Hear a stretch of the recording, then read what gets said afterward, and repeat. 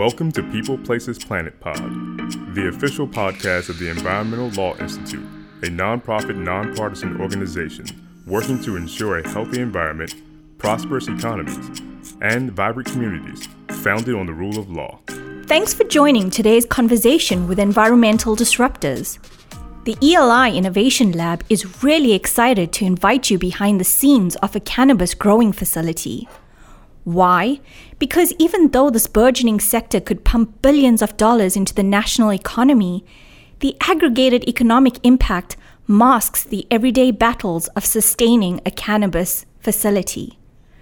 Jesse Peters, the founder of EcoFirma Farms, shares his personal journey of growing cannabis for financial and environmental sustainability. We filmed this episode at the EcoFirma Farms facility near Portland, Oregon. To watch the video, go to www.eli.org/podcasts. To begin, tell us about this brand name, EcoFirma Farms. EcoFirma Farms came from a realization back in medical days. So first started selling to medical dispensaries, and you would go into these medical dispensaries, and to be totally honest with you, you'd always go in with nothing in hand and check the place out first, because there were some sketchy facilities out there in the very, very beginning. But I would get a chance to just watch as other vendors would come in to try to move their product into a dispensary, and they had no name of their company, they had no marketing, they had no packaging. It was literally walk in with a plastic sandwich bag and try to sell somebody your cannabis for a certain price. So for us, I thought, well, I want to bring in test results, and I want to bring in branding and marketing and packaging and have a presentable product. That's what I would appreciate if I was a consumer, whether it's B2B or B2C. So we decided we needed to do that. We needed to, if you're going to be a company, be a company. And there's a company out here, an excavation company that's called Terra Firma, and they've got a little thing under it says, "We move the earth." And I always really appreciated that they went down that Latin path and terra firma and, solid ground and we move the earth. And I just thought, I just always thought it was a great company. And then one day pulling up someplace saying, I'm going to give this a try and come in as a company and as a brand and present myself professionally and just act as if. And I just thought EcoFirma Farms, solid ecology, that made sense to me. So I just walked in the door and said, "Hi, I'm with EcoFirma Farms," and it stuck. The EcoFirma brand has also gained a reputation for its values, particularly in environmental sustainability. What did this turning point look like? That would probably be the first time I saw how many pounds of CO2 were put in the atmosphere for 1 pound of cannabis produced indoor. And this was back when there was nothing but HID, metal halide, magnetic ballasts, real power consumers, and there wasn't really a lot of option other than that.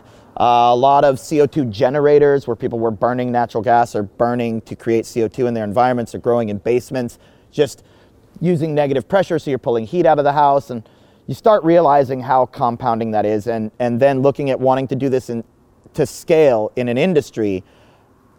I couldn't look myself in the mirror and know for profit that I was going to be doing that to the environment. So it was time to figure out how we were going to accomplish that task.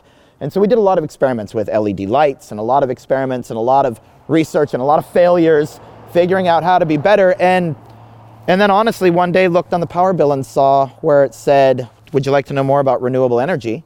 And so we called the phone number and realized that we had access to 100% clean wind power, which then made all of our electrical footprint carbon neutral, which to this day still is. If you can knock out your carbon footprint for electricity on indoor cultivation, you're 90% of the way there. So that just feeds into the next, into the next, into the next. How do we get rid of our garbage? How do we make sure we use the right nutrient containers? How do we work with sustainable companies? And all of the environmental sustainability wound up leading to corporate sustainability for economic, for economic stability. So, you have established this 23,000 square foot indoor farm. What is your production output, and how does it compare to industry averages for a facility this size? So our output, depending on strain, runs between 150 and 200 pounds a month at a 10-day cycle, and we're only running in a little under half of our license capability. So we actually could up that and harvest every 6 days and be pulling down in the neighborhood of 350 to 400 pounds a month. So industry-wise, when it comes to indoor cultivation, we're putting out quite a bit. We're at the top tier of organ producers that are producing at that quantity. Industry-wise, it all depends on license size. You know, Washington has 30,000 square foot canopy spaces, a lot of outdoor production, and once a year light depth greenhouses. But for indoor cultivation, for us to be able to put out 200 pounds a month from essentially 4,700 square feet of flowering canopy space at $189 a pound, we're, as far as I can tell, at the top of our game. Is there a standard metric for output per square foot? Unfortunately, in the cannabis industry, what you're finding is there's a lot of cultivators who don't calculate it. It's been such a large profit margin for so long that nobody considers how much their nutrient cost or how much their price per pound cost. It really was always just a weight game, almost a rite of passage to be able to say what your skill level was if you could get to a gram a watt. That used to be the holy grail, was kind of a gram a watt. Most of us, you know, were getting somewhere around 3/4 of a gram a watt. If you're getting a half gram a watt, that was like the basic. Like anybody could get a half gram a watt. But if you could get up to a gram a watt, then you were putting out 2 pounds of light. And if you could put out 2 pounds of light, that was huge. And now you see campaigns, and obviously there's companies out there that are using the 3 a light kind of as their mantra or motto. Everybody trying to get to 3 a light, 3 pounds of light. So you can see that the game's gone quite a ways forward. For us, we cultivate everybody has their own metric, and like I said, a lot of people don't calculate it, but we cultivate in our larger strains at north of 2 grams per watt under an LED system, and north of 5.09 grams per cubic foot of flowering canopy space. Most people don't calculate cubic feet, so that's kind of a hard one as well.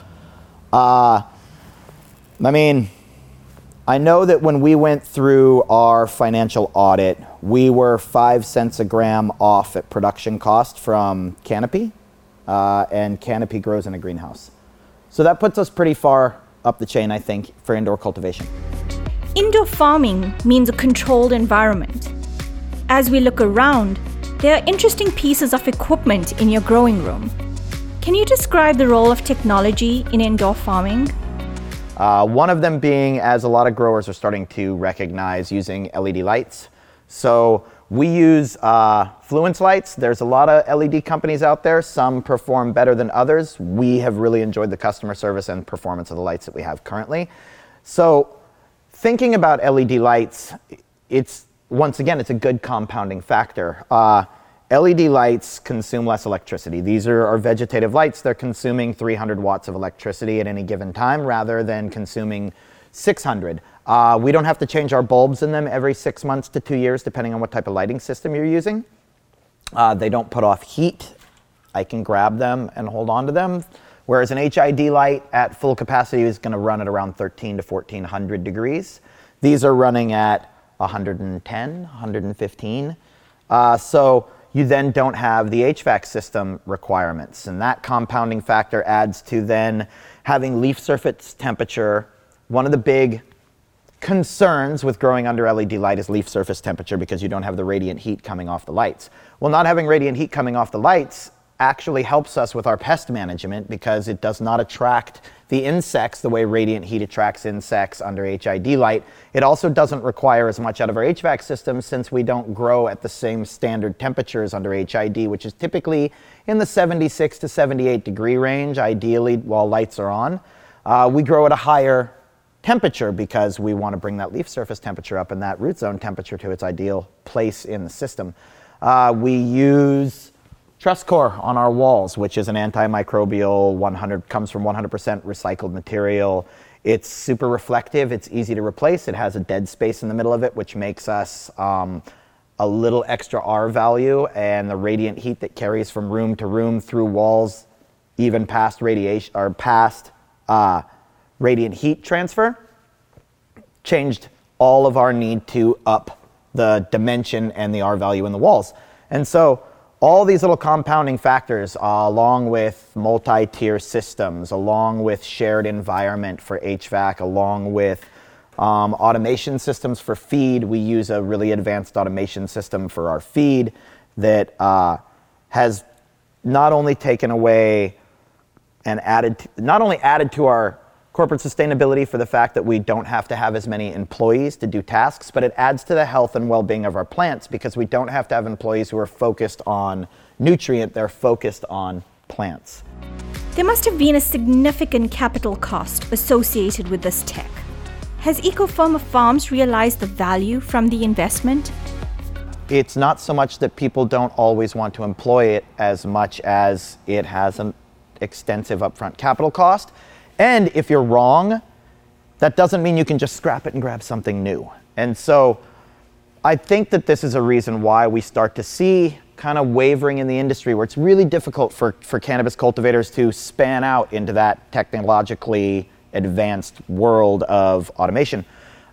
This equipment in and of itself did come with a pretty significant cost. All automation equipment comes with a significant cost.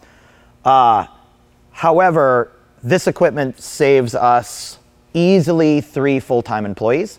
And so if you do that math, our ROI on this equipment is easily accomplished in a year. Outside of that, you start looking at all the data tracking, you start looking at the plant care maintenance, you start looking at what our rooms looked like when they were being handled manually versus now being handled on automation, and the consistency and how much our production has gone up. And there are intangibles there that reduce that ROI significantly faster. Out of curiosity, do you have a lesson learned from the use of tech or equipment over the years? Years and years ago, when first starting out cultivating in basements, you would have these basements with these concrete floors. And so a lesson learned on our part, which I think lots of people learned, is we would get these big carbon filters. Any growers common with them. They're carbon filters, and we'd run fans through them at 1200 CFM, and they would drag air through the room, and that way your neighborhood didn't smell like cannabis, which was important in the early days. What we didn't realize was, so we would take the carbon filters and we'd set them down on the ground, and then we'd put a fan on top of them, and that fan would vibrate the carbon filter, and on a concrete floor it would start to vibrate the carbon from the top of the filter down about 1 inch or 2 inches, thus having no carbon around the top, path of least resistance. All of that air then sucks through there, and you come home one day from work and you've got all your neighbors outside and everybody's trying to figure out where that smell is coming from, and you know exactly where it's coming from. So you immediately run inside and you shut down your fans and you turn everything down and you start to go into a panic, and then you go to the grow store and you buy another filter because the filter must have somehow gone bad. And then 2 weeks later, you're in the same problem. And you only have to do this a couple of times before you realize that you take the filter off the floor and you hang it vertically off some straps. Cannabis air filtration 101. Lessons learned. As an emerging sector, there's still lots to do, particularly in gathering and tracking data. As a grower, what kind of technology development do you think is needed most? And every state has their own seed-to-sale tracking system. We use Metric here in Oregon, which they're using in California and Nevada. Metric is fairly predominant. Having a seed-to-sale tracking system, it's very clunky because every state has their own set of rules. So it's not really the fault of Metric or Franwell or the designers. It's in seed-to-sale tracking, it's a function of you've got a lot of different rules that are trying to use the same piece of technology that still needs to operate efficiently as a company. Once we can get away from seed-to-sale tracking at the level that we're at now, since we can't have out-of-state transfers, I think that will lighten up. What we're really starting to see, though, and what is showing a lot of promise, is third-party software, where they can create an API and reach across platforms for working with seed-to-sale tech, but also being able to bring an ERP platform, being able to bring an accounting platform, being able to bring a tracking system that works not only with cannabis plants, but also with your inventory, your product, your nutrient, your costs. Being able to tie all that together with a technology piece that can also talk across the platforms to our seed-to-sale tracking is going to be a game changer. You're going to see, or we're seeing now, a lot of companies trying to get into this space. Not to mention that there's a lot of data to be collected in there. Excuse me. there's a lot of data to be collected in there. That data obviously has value as we start to see what it takes to feed a plant, how much it costs for that plant to cultivate in specific strains, what their nutrient levels are, and how much it costs for them to cultivate. When you start to get into large scale, when you start thinking about national legalization, when you start thinking about international export at the scale that the United States can put it out in, you start realizing that that data tracking gives large scale companies the ability to drive their costs down low enough that make it exceptionally difficult to compete with them and give them a higher profit margin. Tech plays a huge piece in this space, and it just moving forward only on the tracking systems where we're looking at seed to sale tracking, it's the tip of the iceberg. Being able to look at technology pieces where we are data tracking into our metric systems, or our automation feed system is actually starting to data track our environmental conditions, the moisture in our soil, the root temperature, the output of our lights and what the electrical capacity is of them, so we can see when the drivers start to go down and they start to use more electricity, we can calculate the exact time that it is economically viable for us to change those lights out. All of those pieces tie together for efficiency. And at the onset of all this and looking at it, one has to consider that if you can grow lettuce in a warehouse in Brooklyn and make a profit, we obviously can do it with cannabis indoor and make a profit. We just have to get substantially more efficient at it. And that tech is what's going to help us get there. Has EcoFarma Farms' commitment to environmental sustainability and doing the right thing paid off? We went from $2,400 to $2,600 a pound is what we were moving our cannabis at, to $600 to $700 a pound at average market price in a 90-day time frame. And I think that makes quite a few, at least with the other cultivators I've spoken to in newer states coming on, it makes quite a few people open their eyes real wide. And for us, fortunately, the environmental stance we took for environmental sustainability led to financial sustainability.